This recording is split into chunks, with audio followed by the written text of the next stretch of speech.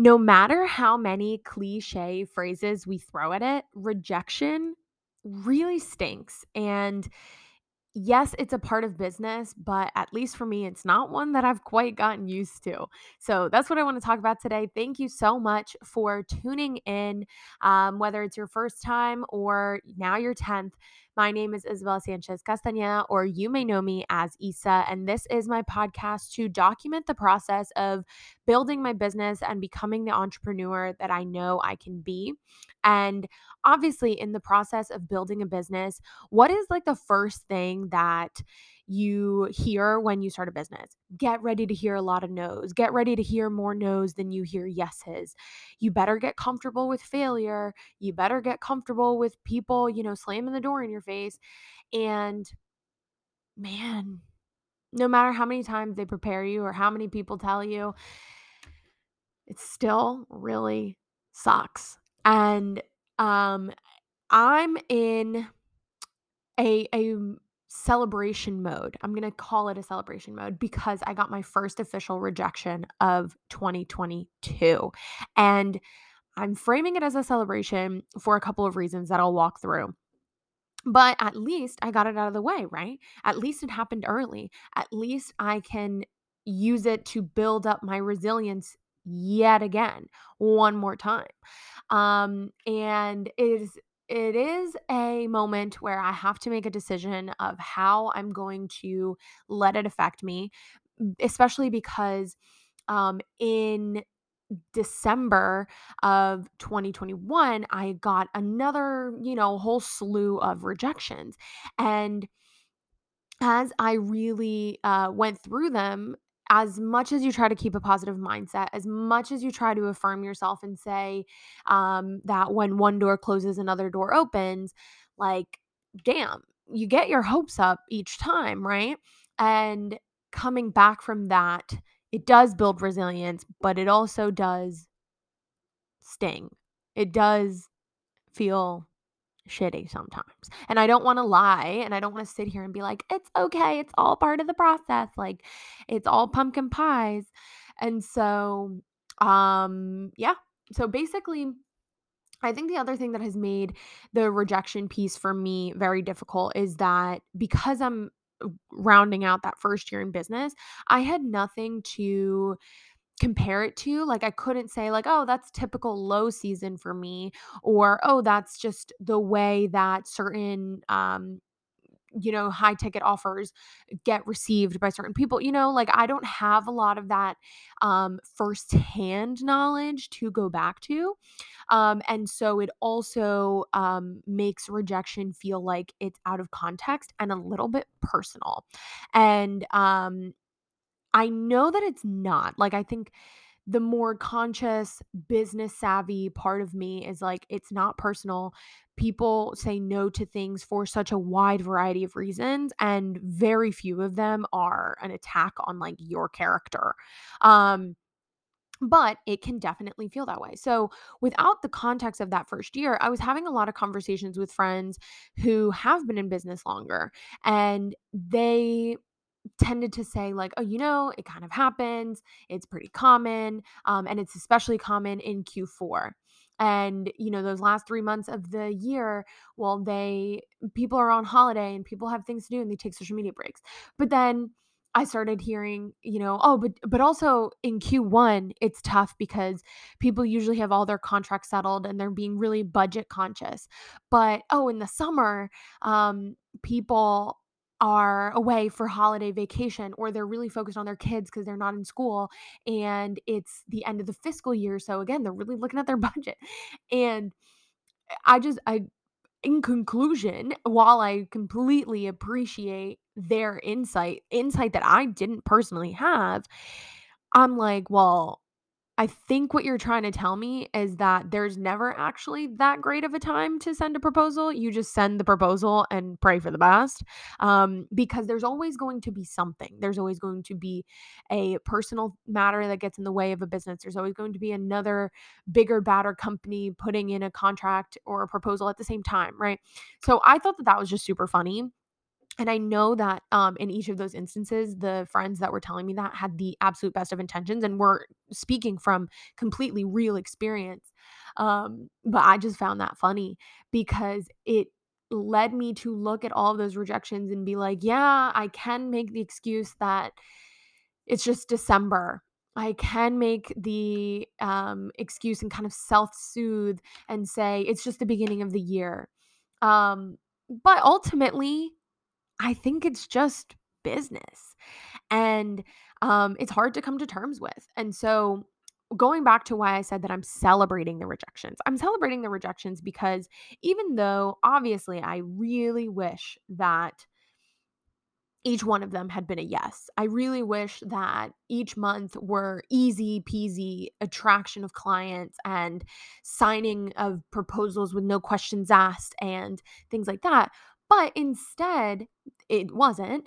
And so instead, I can look at each one of those things and say, okay, the first proposal that got rejected in Q4, well, you know what? I worked really hard on that slide deck, and now I know how to make a really great presentation um, that I can then improve upon even further. I One of the proposals I sent out um, was something that caused me to stretch a little bit more and really think about what I want my packages to look like in 2022. So by sending that proposal, I had to figure that out, and it was an opportunity to get immediate feedback from a potential client, somebody who's really aligned, and um, take that information and adjust.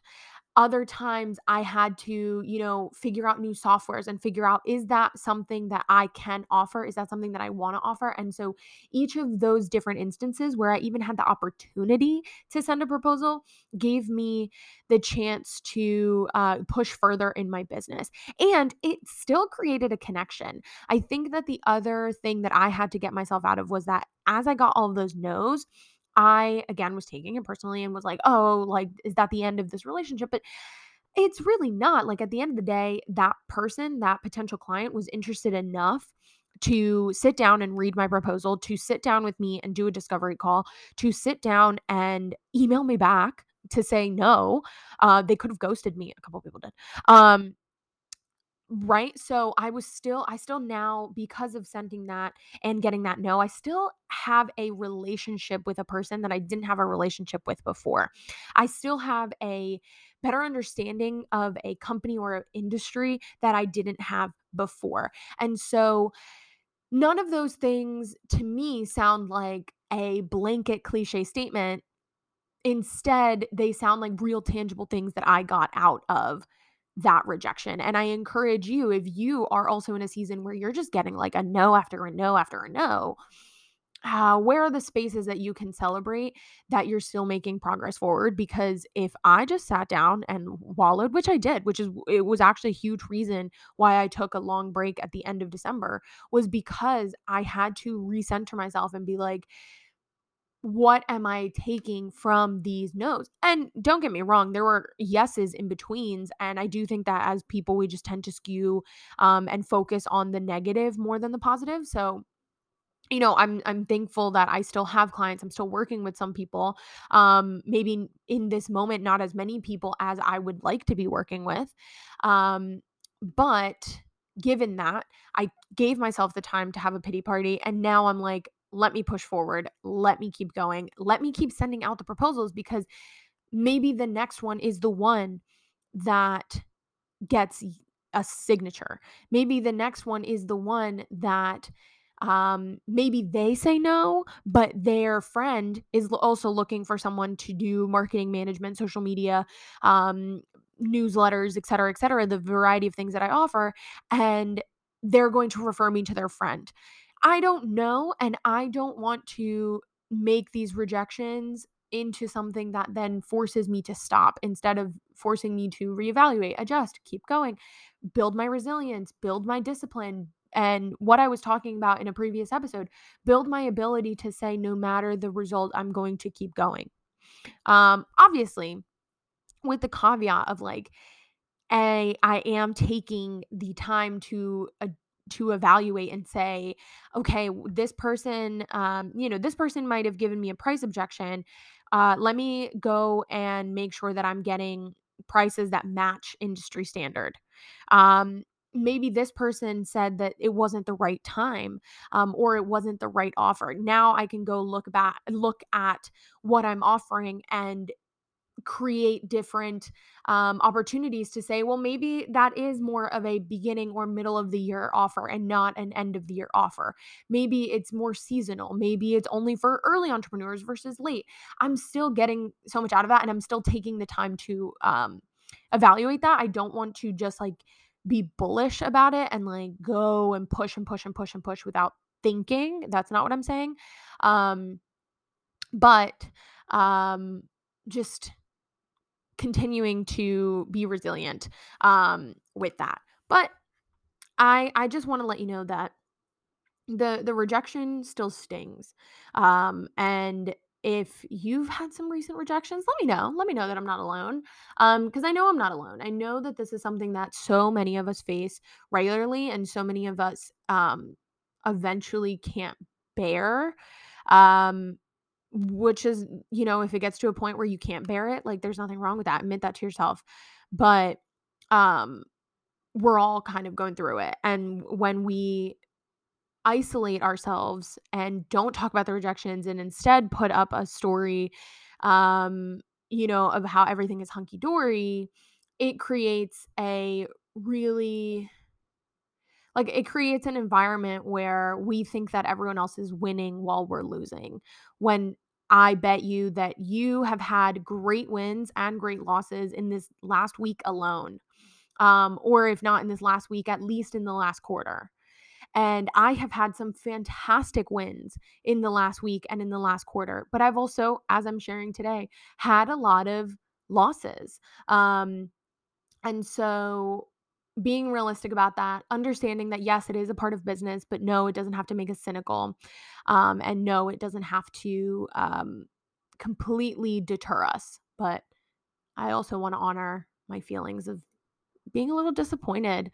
Um, and I'm just someone who gets excited. Like every proposal that I send, every person that I talk to, I get so excited. I'm like, oh my God, I have the opportunity to work with this person. And so I get my hopes up really, really high. And then that does mean that the crash can be a little high, like a little more dramatic.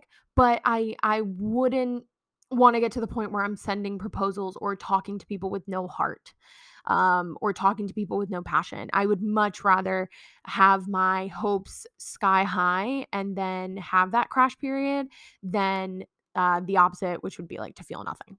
Um, but I'm going to keep going. I hope that you're going to keep going no matter how many yeses, no matter how many nos, no matter how many detours, pivots, and adjustments you have to make. Let's keep going together. Let's keep taking these rejections in stride. And if you need to say a cliche to yourself, if you need to tell yourself that when one door closes another door opens, or you need to tell yourself that rejection is just redirection, tell yourself anything that's going to get you to continue going.